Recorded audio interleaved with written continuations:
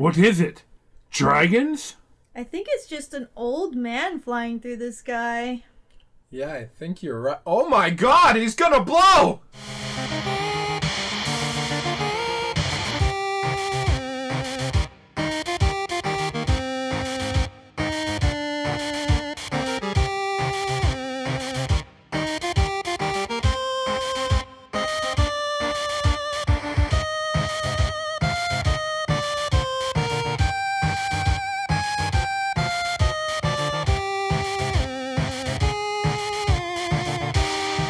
Make it so. Hail, satirists, and welcome to Swords and Satire, the movie podcast where we turn low fantasy into high art. I'm your dungeon manager, Jamie Mokel, here with my intrepid co-hosts. I'm Jack Olander, a member of the Guard who thinks our captain might have gone a little overboard recently. That makes sense. And I'm Chelsea, a wizard upstart who thinks he's all that. Ooh. Maybe you got it after all. Yeah? That makes sense to me. You're going places. Well, guys, this week we watched 1981's classic fantasy film, Dragon Slayer, directed by Matthew Robbins, who also directed, Right. Yeah. Right. Yeah, see? Yeah. And this is a movie. Yes, it is. That's been Swords and Satire for this one. Actually, there's a bit more I wanted to say. Oh, okay, good. Yeah. Well, why don't we get into our recap? Yes, the summary. Here goes. It's going. It's happening. In a world where dragons are real and sorcerers are dropping like flies, it is up to a fledgling apprentice to save the day. In Dragon Slayer, we follow the sorcerer's apprentice, Galen Bradwarden, not to be mixed up with The Sorcerer's Apprentice, the movie with Nicolas Cage. But this guy is a sorcerer's apprentice. Yes. Just so we're clear. Yes. So he is on an epic quest to defeat a dragon plaguing the countryside of Erland. Upon his arrival, Galen learns of a lottery to choose the virginal offerings to the dragon every spring and autumnal equinox. It soon comes to light that the lottery is rigged to the detriment of the lower classes, and in his hubris, Galen thought he could easily dispatch the beast and claim the title of Master Sorcerer. Sounds like a class struggle to me. Oh, boy. But instead, he finds the dragon is not as it appears, and he becomes enmeshed in the local king's political intrigues and falls victim to his own ambitions. See? Told you. Huh. He ultimately faces the dragon 3 times before it is slain, with the help of his former master, resurrected Gandalf style, Nice. and his traveling companion turned love interest, Valerian. Ooh. Fun fact, this movie is rated PG and Yes. features boob. Yes. Side boob. Yes. I mean- tasteful. Yeah, it was tasteful. It was underwater, but it was boob. Yeah. And PG. So that's it for the summary. It's a pretty straightforward storyline with a lot of ins and outs. Well, we're known for short, very to-the-point summaries. That's right. So, Jamie, I couldn't help but notice there was a minor theme of class struggle in this film. You're goddamn right there was. It was minor, like being on fire. Yes, it was about Well- as subtle as a sharp stick in the eye. Yeah. Before we get too deep into that, I thought we might want to just do a broad overview real quick of magic in this world and how it's treated. Oh. I like magic. I like the way it's treated. You do? It's kind of confusing. Well, I mean, I feel like they kind of follow the Tolkien-esque, like, subtle magic in this world. Kind of, the kind of like Willow. There's a fine line between actual fantasy magic and stage magic. Yeah, I was gonna Galen's say... like a stage mage, as it were. Yeah, I guess that's true, Jack. It is interesting. A real Dexter Drake type for you Arkham Files fans out there. Ooh.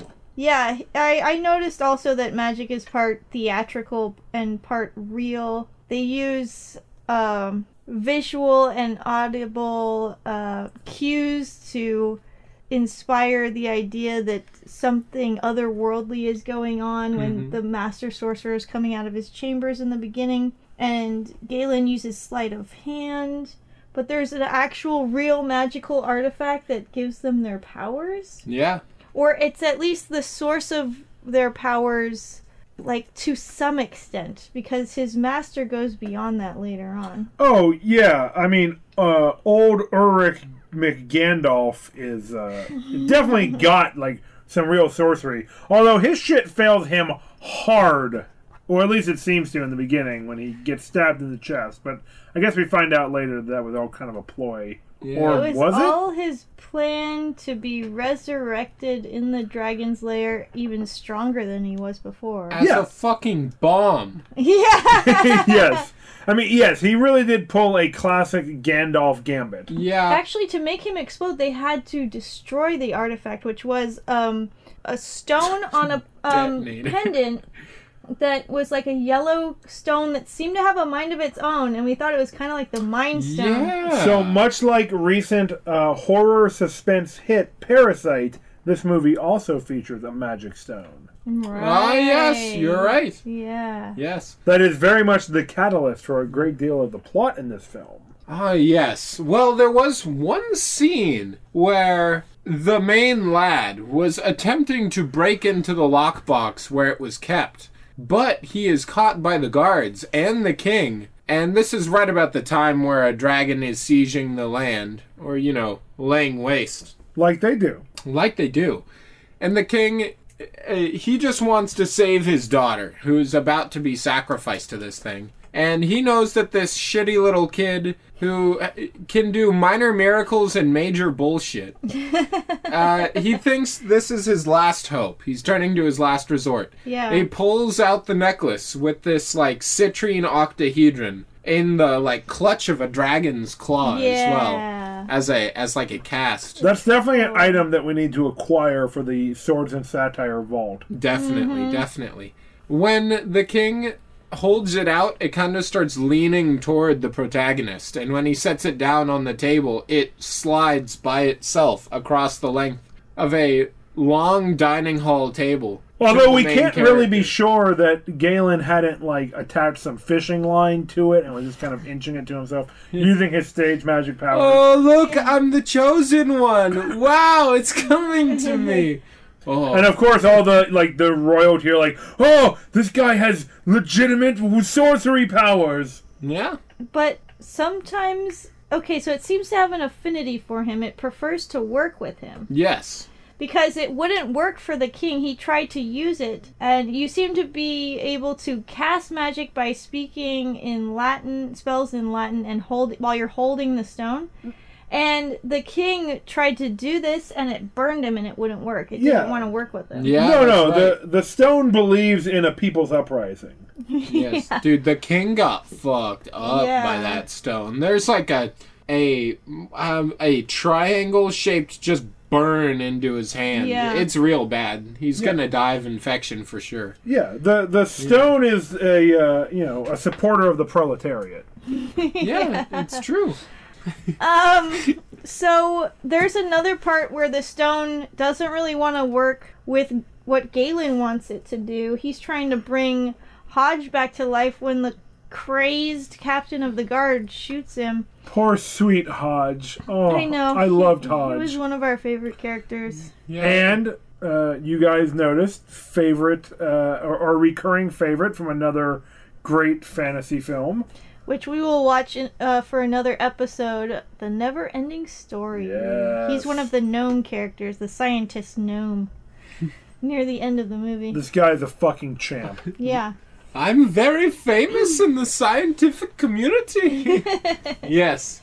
Yep. And so we were sad when he died, but he he knew what the Master's plan was, and so he told Galen to take the Master's ashes with him to the dragon's lair. So that's how Galen knew what to do to bring his Master back. Yes, throw the ashes in the lake. So he wanted to bring Hodge back, even though he had been mouthing off to him before. He felt really bad, and they were kind of friends. Like, that was the only other person he really associated with in the Wizard's Tower. Yeah. Oh, yeah. So he pulls out the stone and speaks Latin over Hodge's remains, and it seems to glow for a second, and then it just burns him a little bit. It just kind of singes him, like if you touch something hot. It didn't want to hurt him. It's just a little warning. It did, yeah. It was like a warning, like, don't fuck with me. Just a little, like, fuck. Yeah. Not so bad. Like when bacon grease, like, spittles onto you. Kind of like that. And it usually glows yellow, but at the end it glowed a different color when he was supposed to destroy it to make his Master explode. Like the color of nuclear fire. It was like, the stone's like, fuck you, I ain't going out like that.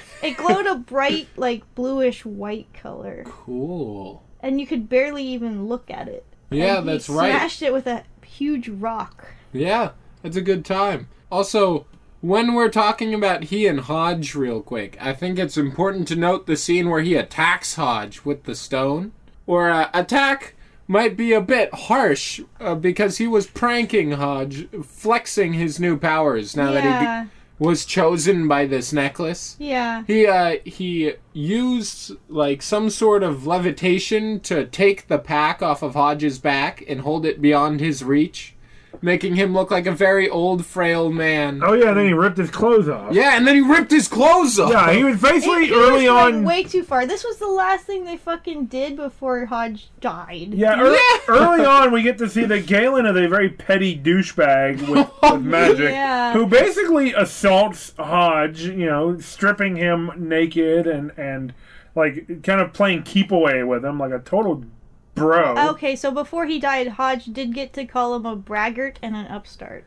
Hell yeah. Was that when he accused him of knavery? Yeah. Yeah. Good old Hodge. My man Hodge. So just to sum up this part of the discussion, it seems like the magical artifact is one of the most overt forms of magic we get to see in this world. But there is magic that exists outside of it, but it is kind of like Jamie said, it's more Lord of the Rings, Tolkien-esque magic where it's more subtle. And you see it when, at the end, Galen makes a wish for a horse and it appears. Yes. But it's important to know there's actually a line about this in the movie. The blacksmith character says that he believes that magic is fading from the world, which is a good thing. That's right. Because he thinks that means that dragons will start disappearing as well. Right. So, like, magic is not some... I mean, like other signs of overt power and authority, magic is seen as very mistrustful. You can't trust those who have magic because they're inherently going to lord it over you. Maybe use that power against you. They're tricky. Yeah. Tricky. Yeah. I think it's important real quick to give the audience an idea of what this old man wizard did. So the chief of the guard, pretty much, came... Tyrion. Yes, Tyrion was like, hey, I want to see if you really can take down this dragon, old man. All the villagers say you can do it. He's like, oh yeah? I'll show you that I can take down a dragon. Drive this dagger into my chest. And Tyrion is like, fuck, that's insane. And he's like, yeah, right? Do it. And so he stabs him in the chest and he dies. We determined that Tyrion is a solid, lawful neutral. Yeah, it's true. He seems to think that it's going to be a trick because the sorcerer chose his own knife from inside his tower. So, and Tyrion was going on in a long speech about how wizards are just charlatans. I was suspecting it to be like one of those retractable blades that you get from like Spirit. I think that's what I thought when I first saw the movie, and I was so shocked when he just fucking died. Yeah, no, he just stabs him in the heart. It's brutal. Yeah, he kept talking, the old man, the wizard, the sorcerer, the master. He's like, what's wrong, Tyrion? Yeah. You a chicken? Huh? Yeah, kinda. He was talking to his apprentice, the protagonist, about how he was looking forward to his death because he was very old. Yeah. And so he was like, oh, I welcome it. And then he just goes out and he's like, stab me in the chest. You won't do it, bitch. You won't. And then he fucking dies. And then later he comes back for his apprentice. And the first thing that happens is he gets clutched by the dragon and flown into the air. And then the apprentice smashes the stone and he fucking explodes, killing the dragon. Yeah. He blows up and there's no corpse. Yeah, Ulrich The was body is gone. Ulrich was a real Yeah. ticking time bomb. He was made out of just like jellified nitroglycerin. It was insane. There's just a fuse coming out of the top of his head that they lit like a bomb. Yeah, pretty much. Nice. Well, that's not. Yeah, All so right. that's how wild he was. I know. But yeah. I think it's time. So class struggle, guys. This movie's lousy with class struggle. I know. Swimming. All over. Where do we start? ju- Let's talk about the lottery and who made Let's it. talk about the lottery and who made it. We all know what the lottery is. It's a tax on the poor. And in this case, it's quite a literal tax on the poor. Yeah. Because the lottery is a yearly event where they choose a young virgin, always female, of course, as virgins in films always are. Very suspicious. None of the Yeah. young lads would admit to being virgins, so That's right. Of course toxic not. masculinity and whatnot. That's right. Yeah. So, whoever is picked has to be sacrificed to a fucking dragon. Now, one of our main characters, Valerian, has been cross-dressing for years at her father's, I guess, with her father's assistance, Yeah. and living her life as a young lad of the kingdom so that she would not be sacrificed. And he looked great when she was a he. Absolutely. Yeah. Yeah. No. He bold. She pulled off a great they. Yeah. No, I thought, I honestly, Valerian's one of my favorite characters in this film. Unfortunately, Valerian also exhibits a little bit of internalized misogyny. She's talking about how kind of, women are not useful in the kingdom and stuff, which obviously isn't true. I mean, in any, even in the most hierarchical societies, everyone has important roles they play, but sometimes they're more subtle or less respected. Obviously, a lot of times women's work is downplayed and degraded by society and stuff. But, it's unfortunate that Valerian has really internalized these narratives that she's used to hearing. But yeah, we see this kind of played out throughout the movie with the princess who eventually determines that it's not fair that this lottery takes place where the poor are not even unequally harmed. The poor are the only ones harmed. The king has actually been keeping the princess's name out of the lottery every year and lying to her about it. Not just them. She learned that other nobles are also bribing the people who make the lots. The lots that people's names go on to so that they keep their daughters' names off of them. Right. So it's not even a disproportionate effect. It's a completely lopsided effect. It's rigged. It's a totally rigged system. The only way to win is not to play. The poor class just takes the burden on their backs completely. Now, I will say, it's pretty brutal. The princess does this, I'd say, a noble act. And then, for her trouble, she gets eaten to death by wormlings. And there's just a scene where they're just, like, they've chewed off her foot. It's pretty unceremonious end to the poor Princess Elsbeth. Yeah, that's something that we hadn't mentioned yet, and that's what I was alluding to in the summary, that the dragon was not as it appears. It was a mother. Yeah. And it had 3 little wormlings, so Right. it was needing all of those sacrifices to feed its wormlings. Mm-hmm. And they had to have not had sex for them to get nutrients as well. I guess so. Yeah, that seems like it's part of it. And be female. If I was going to eat a sandwich, I think I'd rather that I'd know nobody had fucked it. Yes. That's right. Yeah.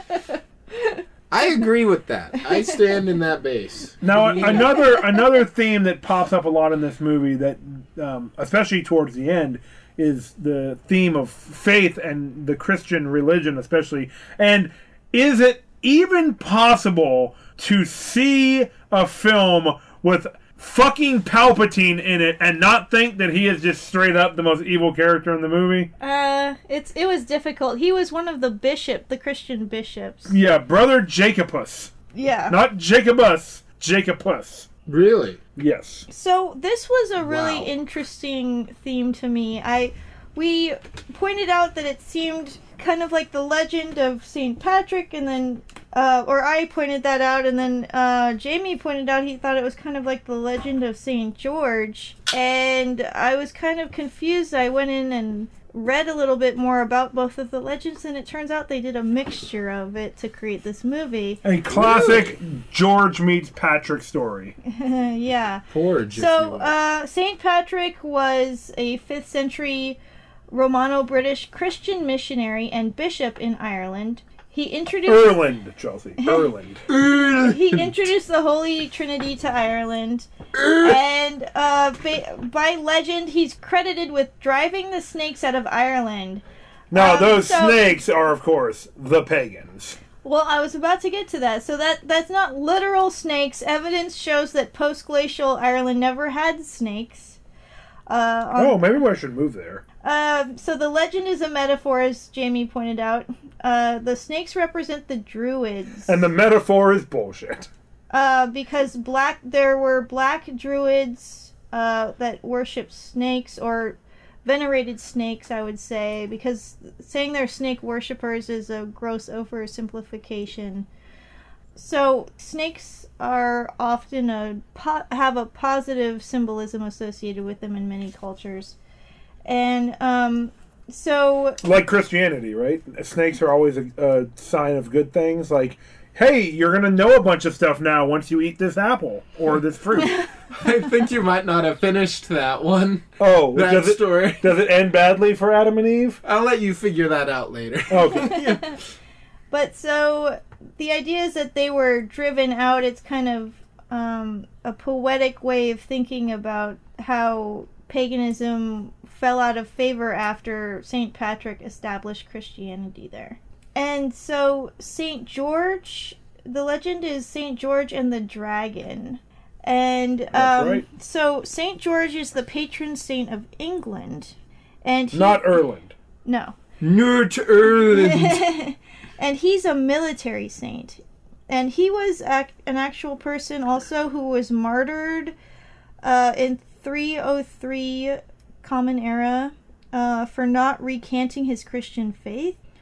And the legend goes that That'll teach him.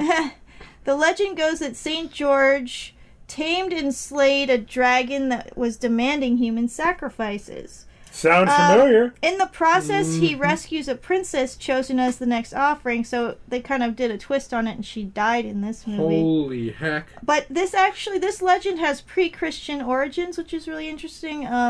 It actually originates from Greek myths of Jason and Medea, or Perseus and Andromeda. And it was transferred to St. George in the 11th century. That makes sense. So they merged those two together. Obviously, the main premise of the movie is based on St. George and the Dragon, that legend. But where the legend of St. Patrick comes in is in the end of the movie, like you were pointing out, Jamie, when the priests work to convince people to convert to Christianity, telling them that the dragons will die out if they convert, and they will come out of this era of darkness. Now, this is also, the ending is also when the final icing on this class struggle cake really gets applied, when the corpse of the dragon that really Ulrich killed, but, with a bit of Galen and Valerian's help, the dragon is just, sitting there in chunky, mangled bits. All practical effects. It was very Yes. But then the king just strolls up with his posse and is like, hey, by the way, I totally killed this dragon. Let me stab it in the neck and totally show you guys that I did this.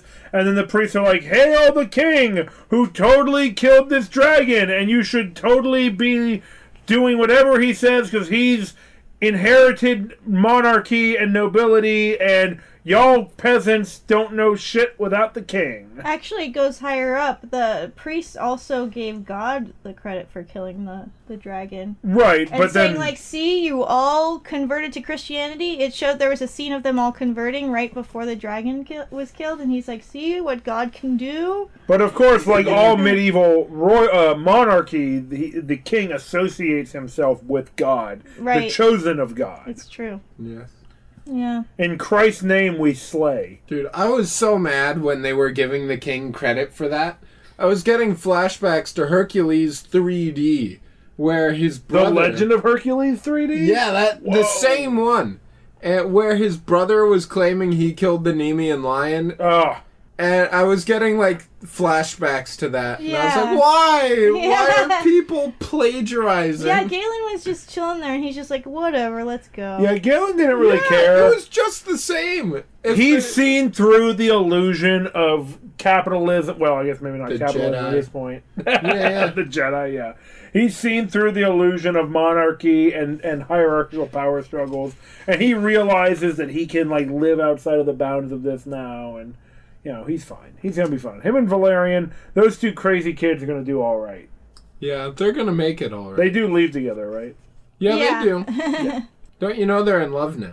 Right. Yeah. Because he's the hero and she's the main female He love saw interest. her naked. He did see her Exactly. naked underwater in a PG movie. Even sexier. Yes. She deserved more than she got. She was pawned off. Oh, absolutely. Oh, yeah. Absolutely. She lived up to a lot of the coding for the hero. She really but then did, she yeah. was kind of pushed aside so that Galen could take the spotlight. Yep. She kind of had the more heroic, like, origin story, too. The child of a blacksmith. Yeah. You know, she's been out, like, part of the guard and stuff for a while. Like, she's looked to for guidance from the other villagers. Yeah. It's true. Yeah, she This takes could have up been- a leadership role. This could have been Valerian's movie. Galen's could've kind of a man of opportunity. He's in the right place at the right time. The stone Yeah. kind of just takes a liking to him. Yo, he's kind of a sleazy fucker, and He is. his charisma... Like, he didn't really have the charisma to sell it, I don't think. I don't know what you're talking about. Peter McNichol is just dripping with sexual energy. I wasn't rooting for him. I guess. He's Yeah. kind of a Weasley guy. Don't you remember him as Renfield in Dracula, Dead and Loving It? Haven't seen it. Oh. Oh, Yes. I gotta watch that. Yeah. It's time for Evil, Stupid, or Misunderstood. It's the part of the podcast where we determine if the villain of this film was evil, stupid, or misunderstood. But first, we have to define the antagonist. Well, Now, we've got a dragon. Classic antagonist. it's true. Possibly overdone, but I wouldn't say that. Yeah. If you would, I would say no. There's still room for dragons. Exactly. We could also... I could see a reading where Galen is the antagonist. No! He's holding back poor Valerian. He lets that poor princess die. I guess he does. He kills he kills 3 babies in this Well, movie. we've got See? multiple antagonists here. I mean, just... Let's go through them all. Yeah, we've got the dragon, we've got Tyrion, we've got King Rex. Yeah. Yeah. King. Yeah. Yeah. Do you think Tyrion was a villain? I mean, I feel like Tyrion was just a guy doing his job.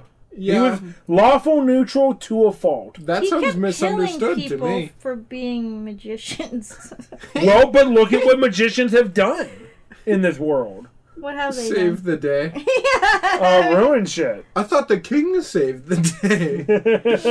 Yeah.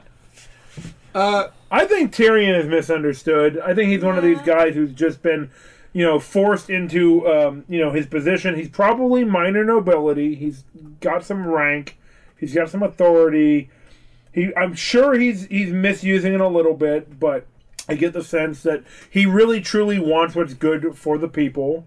Now, how does he react when the princess's name is in the lot? He refuses to help the king, right? He says that they have to by the law, doesn't he? He enforces the law. He forces the king to have to stick up or to follow the rules. Yeah. So he is equally applying the law. I respect that. That's true.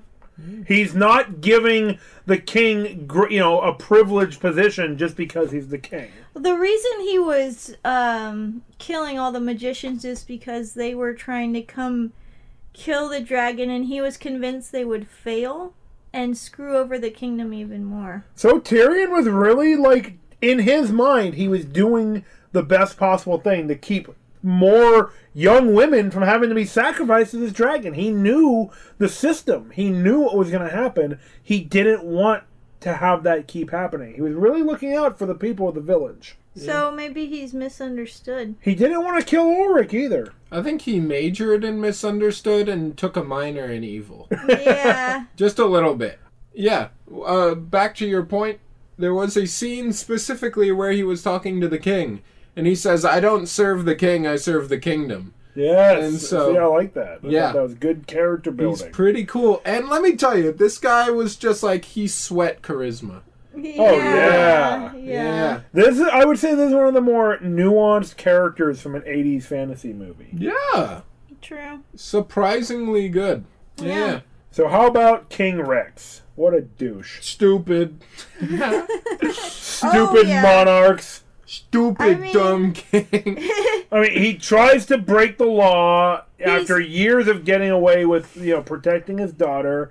Can't even, do that right.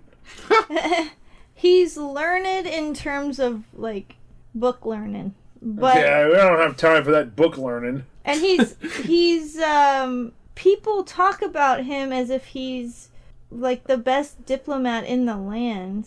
We don't see that. But self-appointed title. Yeah, maybe. Yeah. Because honestly, he seems to be pretty stupid when it comes to social encounters. Yeah. Big, he's kind of bumbling. Yeah, big statement on what the writers thought nobility was like. Yeah, maybe. I'd say it's an accurate portrayal. Yeah. Yeah. I think he was... Got him. Yeah.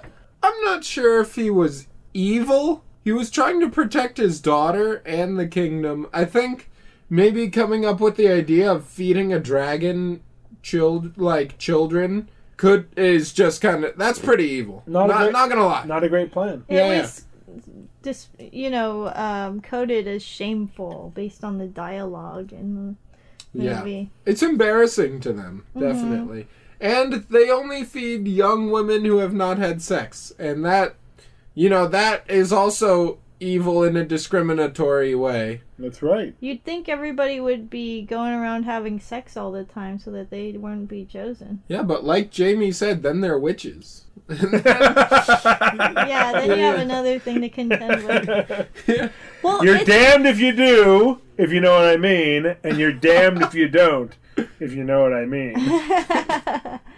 I think the dragon was definitely misunderstood because she was just trying to feed her babies. Yeah, that's she right. was A poor working class mother being attacked by the system. Well, you have to have your little wormlings, but once you've had the wormlings, we're not going to help you feed them. Yeah, it's true. And in the allegory for the legend of St. George and St. Patrick all kind of mixed together, she also represents pagan faiths.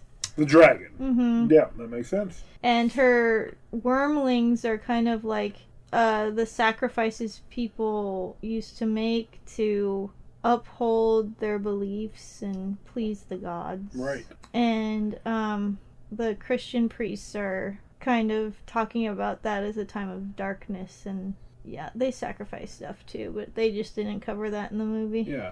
And then this poor dragon is blown up by a fucking wizard. Ugh. Yeah. Very unfortunate. She didn't expect a crazy bomber. Well, she was attacking them because they killed her babies. Well, yeah, that's a legitimate reason. That was a big turning point. She was just going from hunting for her wormlings. Then the main character, Galen, comes in and he's just like, haha, time to kill some children. Yeah. He slaughters the wormlings. I mean, to be fair, he saved who knows how many human lives by doing that. Yeah. But he also ruined one dragon mother's life by doing that. She was clearly filled with rage. Come to think of it, it's pretty impressive that they conveyed that emotion on a practical effect dragon's face. That, like, the grief and, like, anger. It was pretty good. I really felt it. Yeah, you could really see it in this thing's face. It raises a lot of questions about dragon metabolism. If one virginal young woman is enough to feed a dragon and her wormlings for, I guess, a year? Well, it was twice a year that they were fed. Okay. Well, still impressive. That's very slow metabolism for a large creature. Yeah. It seemed to be hibernating for quite some time. Yeah. And I've heard from some lores that dragons have periods of decades where they're in hibernation. Right. So I can see that, yeah. It could have been in a less active state. Yeah. And not burning a lot of calories. Yeah. Burning some towns, though, when it gets upset. Hey! Yeah, and this is another movie that we've seen where dragons are tied to magic in the world. Yes, much like the Swords and Satire classic Age of the Dragons. And Dungeons and Dragons. Ooh, my favorite things that go together. Yes. All right, then. With that out of the way, I guess it's time to rate this movie. Now, as everyone knows, our rating system is out of 10 swords, with 1 sword being utter banal trash and 10 swords being the best of the best. Ooh. I'll go first. Yes. So my epic feature of the movie is I really appreciate that this movie does a lot of showing and not telling. In fact, there's long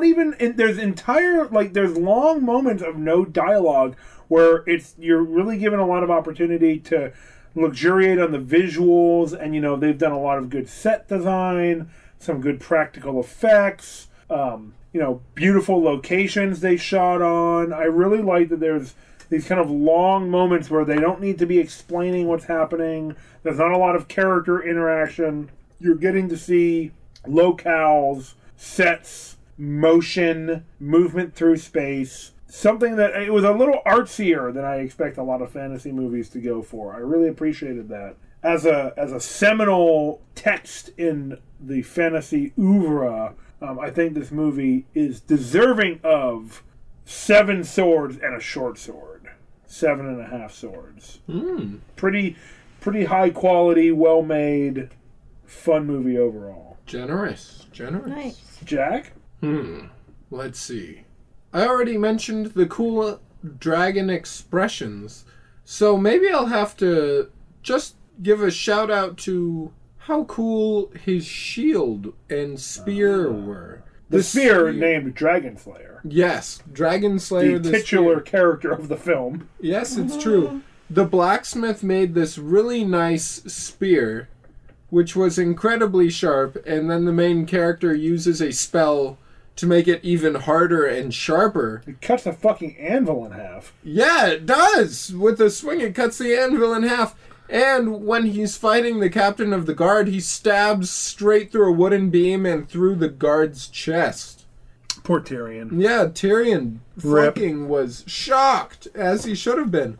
As well, the shield was made out of dragon scales, which had just naturally molted off, and were flammable and lightweight. Not flammable. Not flammable.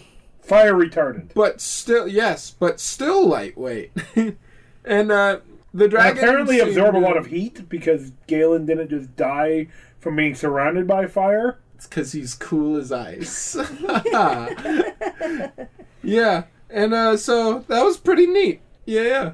That's my cool moments. And I'm going to have to, I think, give this film a solid 5 swords. Right in the middle. I thought it was good. It wasn't crazy good.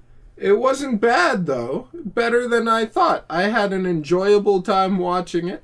5 swords. Nice. Clang, clang.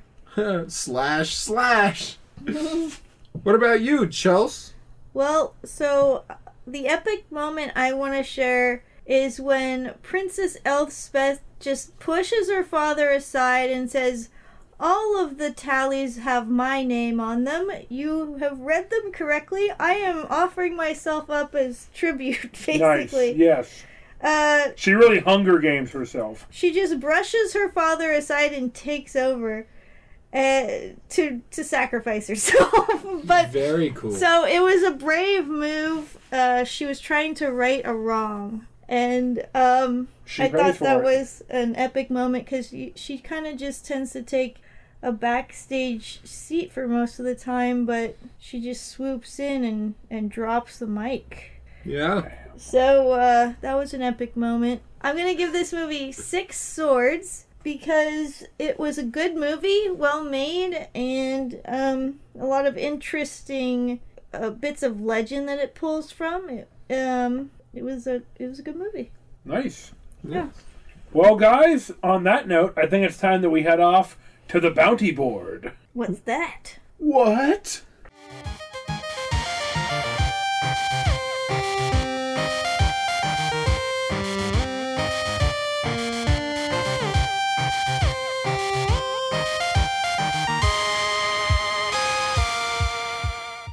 It's the bounty board. It's where we thank all of our friends and advertisers and sponsors. All the people who helped this podcast get made.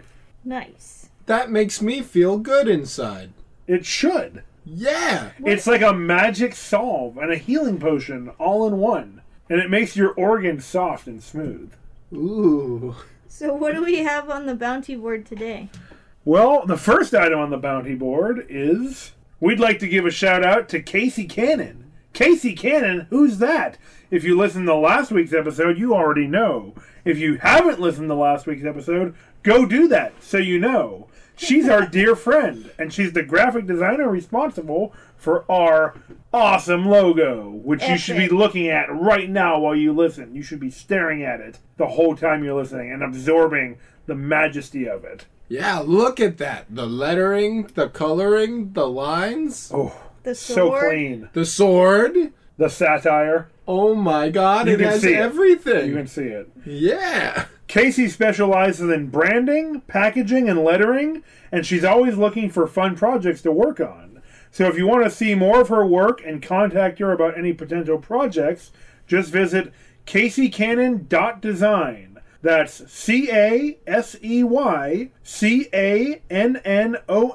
CASEYCANNON.design to check her out. Go do it. You should. There's some awesome stuff up on our website. Yes, there is. It'll make your heart warm and your organs moist.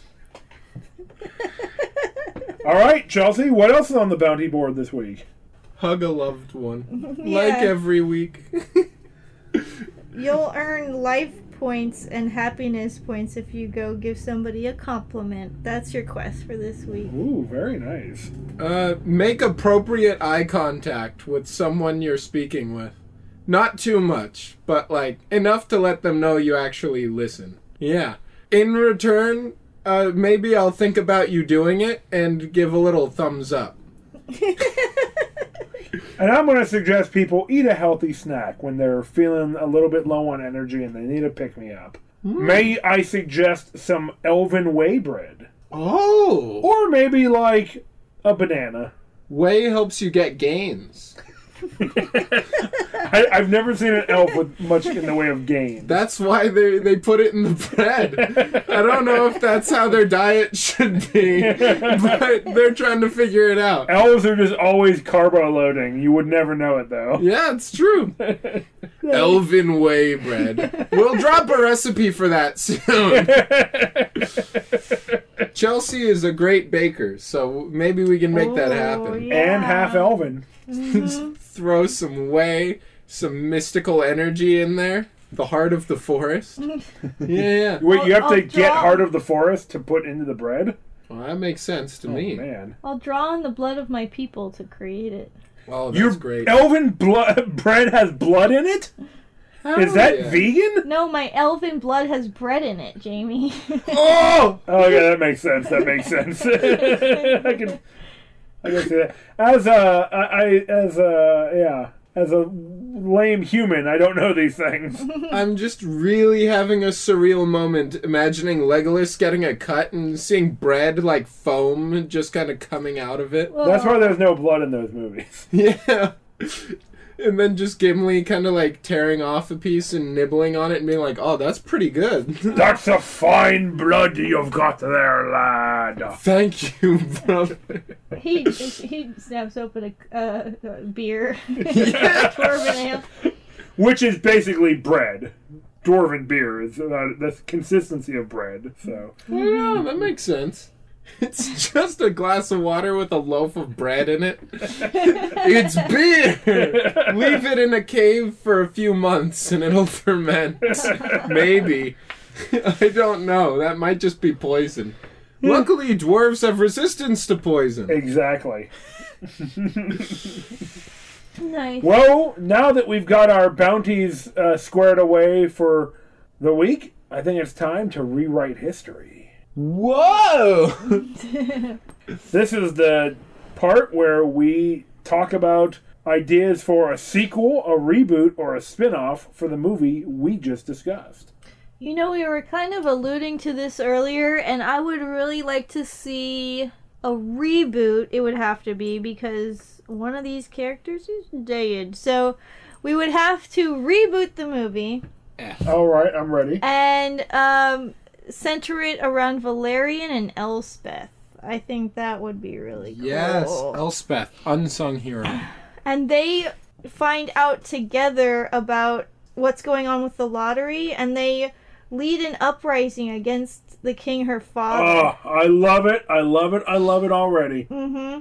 So instead of sacrificing herself to the dragon, Elspeth reforms the kingdom under a new level hierarchy, a flat hierarchy. Yeah, and they do away with the lottery and find some other way to deal with the dragon. Maybe Perhaps open negotiations. Maybe raise certain flocks of cattle or sheep to donate to the dragon and her little wormlings. Yeah. Maybe they can help protect their lands. See, that's a good starting point. Yeah, offer something that both sides benefit from. Yeah, kind of Game of Thrones style. Make an alliance with the dragons. Yeah. Is this a thing? Game of Thrones? Something dragons. Oh, okay. Yeah, they're in there. Yeah. Yeah. But it would just be really cool to see their adventures together, and they have a lot they could teach each other. Yep. Because they have different types of experience. You know, Elspeth can speak multiple languages. Yes. And that's right. She says she speaks Greek and Latin. Yeah, and clearly English or Earlish. Earlish. And she studied philosophy and politics, and so she would understand how, like, all the political intrigues and maneuverings necessary to lead a revolution. Right.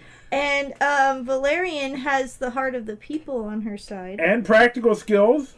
Child of a blacksmith. She's led some militias, and she's led some campaigns, and she's done some guard work. Yep. Yes. That actually leads a little bit into my rewriting history. Let's hear because the two things you've described are a little bit reminiscent of what, during the 100-Year War, the French nobility feared would happen from Joan of Arc and Giles de Ré. Right. All right. Let's hear it. Joan of Arc, she was just a peasant, right? Yeah. And she what a peasant. Yeah, what a peasant. And she was a leader amongst certain military groups, just like Valerian. And she dressed like a man. You know who else dressed like a man? Valerian. Oh, yeah. You see, the main character already is based off two saints. So I was thinking they could have had Valerian as a sort of Joan of Arc figure. I love it. Yes. See, I was going to say, now we didn't talk about the part where Valerian kind of comes out as a female person to the village. She kind of appears in a nice dress, made up. And I want to take that moment from the movie, but then kind of add just or just revamp it so that it's more normalized. So maybe this can be a character who just effortlessly transitions between, you know, more practical like breeches and tunics in battle or on the road, and then comfortably transitions into what's more associated feminine clothing when she's, you know, in meetings or, you know, council with other nobles and stuff. And there's just we don't need to make a big thing out of it. It just, the transition is just effortless and nobody thinks twice about it. So they're fluid or flexible in their gender expression. Exactly. Yeah, that's cool. It's almost kind of like a practical approach to your clothing as well. Exactly. Yeah. Unless you're James Bond, I don't think you're going to be like fighting a dragon in a tuxedo. Oh, but I want to see that though. Yeah, it sounds pretty cool. But yeah, I see she'd go into battle kind of dressed as a man because, I don't know, you know, soldier, you know, men's armor is probably a lot more practical than like typical booby fantasy armor. Oh yeah, that's for sure. Yeah, I mean, I've seen a lot of debate about it, but I'm not an armor specialist, unfortunately. Also, you know, you'll probably get funded more if you wear booby armor. You know, for your film. If I do? Yeah, if you do. Oh. Yeah, but yeah. I'm willing to try. Yeah, it's true. It's worth a shot. Whatever the fans want, I'm willing to do. Anything for views. But yeah, I thought if Valerian took on a bit more of a Joan of Arc role, that could be very empowering and cool for her character. Yeah, I really like the idea. In addition to that, I think, and it would be a bit of a gender swap, but if you wanted to add another saint in there, just if you were feeling like it, I was thinking of the captain of the guard. What's his name? Tyrion, yes. He went from just trying to pay off this dragon, killing villagers, killing mages. I think it would be great if Elspeth started leading this revolution, and she could be kind of like a Giles de Rey figure, that rich person who was on the side of Valerian. Right. As like a second hand to Valerian in this uprising. Nice, yeah. Then Tyrion could change sides to be with them because he doesn't want to actually help the dragon when he sees that these two women, and maybe the main sorcerer as well is in on it as well. Once more of a flat hierarchy. Yeah, once he sees that people are down to rally and like fight or side with the dragon or try a new approach, he's sick of seeing the bloodshed and he switches sides, almost like a St. Paul figure. As soon as the new law is in place, Tyrion is good to go. Yeah, exactly. As soon as it's codified in the law, he's going to be fine with it. So this totally works. It's consistent with the Tyrion that we know. Exactly. Yeah, maybe immediately after the war or the rebellion is done, he sees that there's a new king in place, and a former enemy instantly becomes a loyal follower. Yeah. Nice. Yeah, and St. Paul, you know, he persecuted a lot of the early Christians, and he swapped sides pretty early on. And I think that could be reflected in that as well. We turn this into a movie about reconciliation and finding agreement between sides that up to this point have not had it. It's true. And when it comes to the whole dragon plot, when it comes to them kind of coming to almost like a peaceful resolution, like you were mentioning, where they feed the dragons or like train them even, or if how do you train your dragons? Oh boy, that's gonna be another episode to answer. Yeah. But we gotta do those movies. Yeah, then we could really get another even rewriting Earth history. Yeah. Where can we please? Yeah, where we get these kind of Christian figures like the saint, you know, the allusions to saints to befriend, live alongside, and even live with the pagan dragons. Yeah, that's cool. I like that. Yeah, and I think if the main character, the main sorcerer, was a part of it too. Auric. You mean the old... Yeah, Auric and his apprentice, Galen. Yeah. I think they could both be still a major part of the story. I think they would add a lot of interest to it. But as the main characters, I don't know. They have important talents that they can bring to this new proletariat. Yeah. Galen has, tricks. He's a trickster. He is very talented. And then he's an entertainer, obviously. Yeah, and then his master can explode explode. Great negotiating tool. Yeah, that I would be so scared and intimidated if a man like that was in the room. He's the X Factor. Yeah, he'll fucking stab himself in the chest if it means winning if a he card. thought he could explode at you later. Yeah, exactly. This guy's crazy. Yeah. I think that's a great retelling, though. Yeah, that was good. I think I'm ready to watch it. I'm ready to make it. Yeah. Yeah. Yeah. So send in those donations. Nice. Yes. Well, that means it's time for Can You Roleplay It? The part of the show where we talk about role-playing games. Fighter. There's a fighter. Who? A fighter? Valerian. Bold. She's a fighter.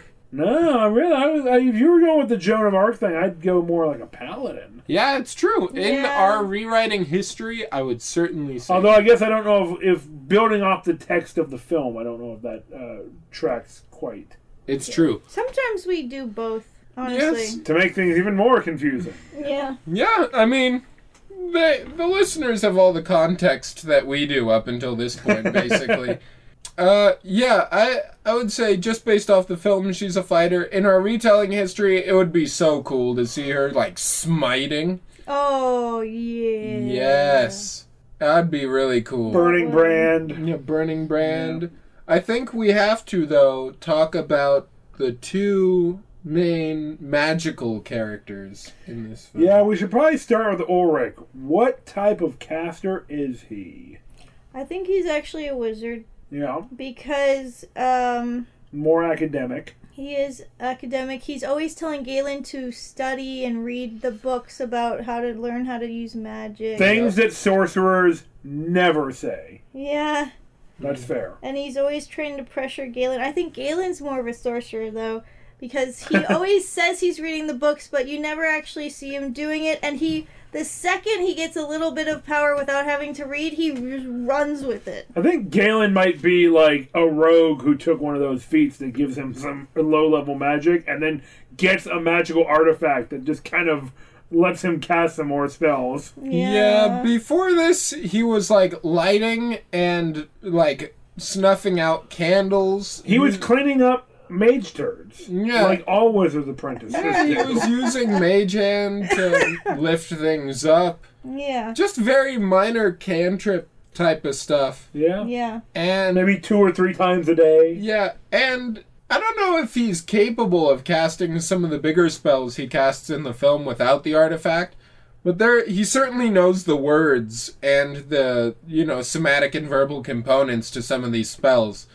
In order to kill the dragon the first time, he, like, kind of looks inside the thing's cave, is like, no, I'm not going in there.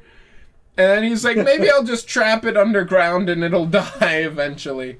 And so he casts, in D&D 5 at least, like, the 7th or 8th level spell Earthquake.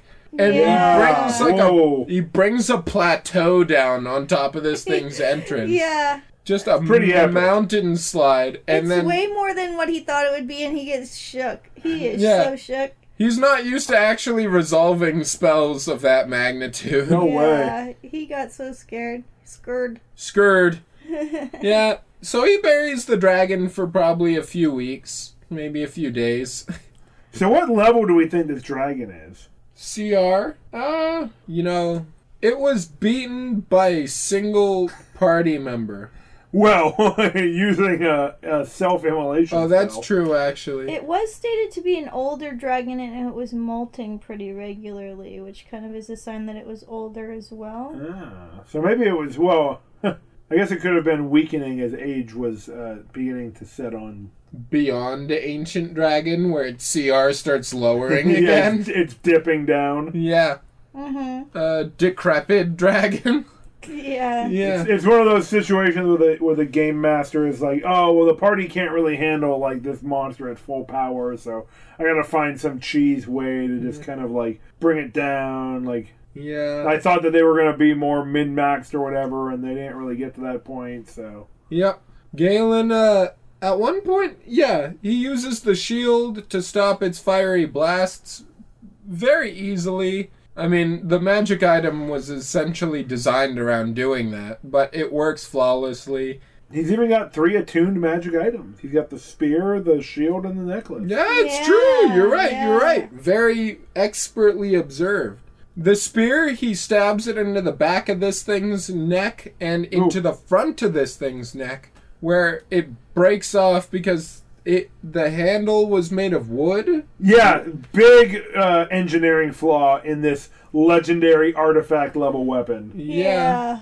Sharp enough to cut an anvil in half with a wooden haft. Yeah. It's true. But even we're saying a sorcerer using a spear and shield is able to deal some damage to this dragon. So I thought it was like a rogue. He even had like kind of a backstab thing going on. Yeah, he was going for it. That's true. That could have just been Arcane Trickster? Yeah, that's what I was thinking. You know, that actually makes so much sense. Yeah? And then the magic item just allows him to cast from the wizard spell list. Oh, yeah. It allows him to cast spells that are way higher than his level. Yeah, I can really see Arcane Trickster. He can't even control, because it has a mind of its own. Yeah. Yeah? He can't even totally control what it does. Yeah, it's true. And yeah, he used Mage Hand, I think, is like the spell he uses most throughout the film. Mm-hmm. It's just like his coup de grace. He goes to it all the time. And that's what an Arcane Trickster is all about, you know, Mage Hand. Minor telekinesis. Yeah. Using that for some legerdemainship and everything. Yeah, cantrips, maybe first level spells, that's the name of his game. And then on occasion he'll do something insane. And that's even surprising to him, so that's not something he's normally able to do. That's definitely the magic item. Nice. You're right. Yeah. You're right. I think his master uses the 9th level spell Self-Destruct. Which is probably a one that he had to write himself. Yeah. You know, a lot of wizards have to spend their entire life making a spell efficient. They can make a spell... Just 20d6 fire damage from the explosion. Exactly. You can make a spell, but it won't be good. It'll be like 1 or 2 spell levels higher than it should be. You know, it'll take concentration maybe, but he didn't care with this one. He didn't have to refine this at all. He said, I don't care if it's redundant, I'm gonna blow up when I cast it. I don't need it to be refined. Yeah. So it doesn't have to work elegantly, it just has to work well. Yeah, exactly. He's like, maybe this should be, I don't know, 5th level, but I'll cast it at a 9th level slot. I don't care. And so, yeah, he definitely wrote this down in a journal back when he was in, like, the college, like, the mages college back in his frat days. Like, better keep this close to the chest. Yeah. Dude, I made a spell that'll fucking blow me up. Bro! And then he, like, was like, I'm never gonna have to use this. I just thought it was funny to make. And then years later, he's like, oh god, I'm gonna do it. I'm gonna blow up. I don't know what other spell to cast. Great. Someday, guys, I'm gonna blow up. Ulrich always says he's gonna blow up someday. Yeah. And then he did. It was the last spell he had prepared for the day. Yeah. He was like, cowabunga it is. Nice. Brutal. So, we have Valerian as a paladin. Yeah. But what about I guess Elspeth? more of a fighter in terms of the text that we're building off of. Yeah, and then in the rewriting history, she could be a paladin. Sure. But we don't want to confuse everybody.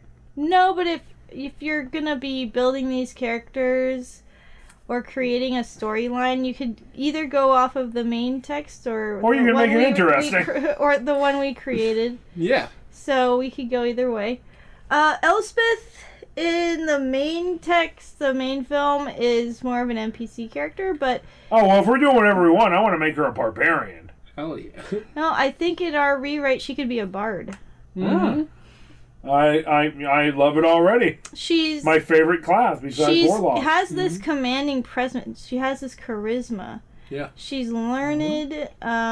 Yes, multiple languages. Yeah. She's comfortable, like, speaking to a crowd and building up a story and everything. Good narrative. Yeah. She understands what is important to people and how to appeal to people.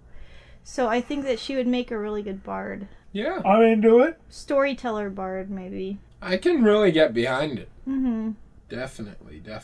I just love bards. Yeah. I love bards so fucking much that I'm gonna just give it my stamp of approval. You know, my seal. I don't know if this dragon was strong enough, and it would have to be a homebrew because I've never heard of such a thing before. But I think it would be really interesting if, as a treaty, she became like some sort of draconic warlock. Ooh. Where she signed a deal with like a dragon. Well, they are tied to magic. Yeah, why not? If there's a really strong dragon, I'm talking real strong, they like should be so able strong. to make a warlock. Yeah. I don't know if the one in our rewriting history would be that strong, but I'm assuming in rewriting history there's probably going to be more than one. Well, in D&D there's always a lot of like dragon gods. Sure. Yeah. Something like that. Yeah, draconic warlock. Could be pretty cool. That It's would like a be peace cool. treaty. Yeah. Yeah, I dig it. I'm into it. Nice. You No. could even have a whole, like, sect of warlock. Kind of like the ancient druids, like the black druids. They could be warlock to draconic warlocks. Yeah. Am I right that back in older editions of D&D, becoming a dragonborn was kind of similar to that? In 3rd edition, a dragonborn was not like a race that you're born into with its own culture. Like, anyone could become a dragonborn through a process from one of the... I think it was like the Tome of Dragons or something. And you'd like hatch from an egg, I think. But like you could be like a human dragonborn, or a dwarven dragonborn, or a halfling dragonborn. Maybe that's not the direction she'd go. You were actually reborn as a dragon, not born as a dragon. Right. That makes sense. But, something along those lines. Something dragony. Yeah. All we know for a fact, there's gonna be dragons. Yeah. It's like that movie I love, There Will Be Dragons. Here, there be dragons. Oh, that too, yeah. Dude, where's my dragon? Dude. Oh, dude. Dude, you're getting a dragon. Yeah! Sweet. Yeah. Are there any other characters we think we gotta put in there? Well, we didn't talk about Tyrion. Fighter. I kind of figured he was a fighter. Wait! Anti-paladin. Holy hell. Ooh. That's evil! He's neutral, I think so- he's neutral, yeah. Can't you be neutral and be a... Do you have to be evil? I mean, it depends on what you're playing. Your touch causes disease. Oh, God. Maybe not everyone, but that's just the most. I mean, iconic in thing older ever. edition of D&D, it was the paladin, which you had to be lawful good, and the blackguard, which you had to be chaotic evil, and you could be like a fallen paladin or whatever. But yeah, I don't think that he's got any holy power necessarily. In fact, I mean, he's so like he seems like kind of like more of a guy who's not really interested in the religious order, because it is kind of, he sees it as separate from the law itself. You know, he's not. He seemed a little bit more modern in the way that they portrayed him. Boy, I've got an idea, and it might go against the quote I actually said of his earlier. Oh man, you better be careful. You're treading on thin ice. Yes, if the new queen's law matches with how she lives her life, I could see him taking an oath of the crown paladin. Okay. Where he gets his powers from his devotion to the kingdom and the laws. To the law. Oh, Yeah. dude, that's so perfect. Yeah, because you don't technically need a god to be a paladin, right? Yeah. You can get it from your strong sense of belief. And he believes in the law enough to kill people. To straight up murder motherfucker. So he's like many law enforcement.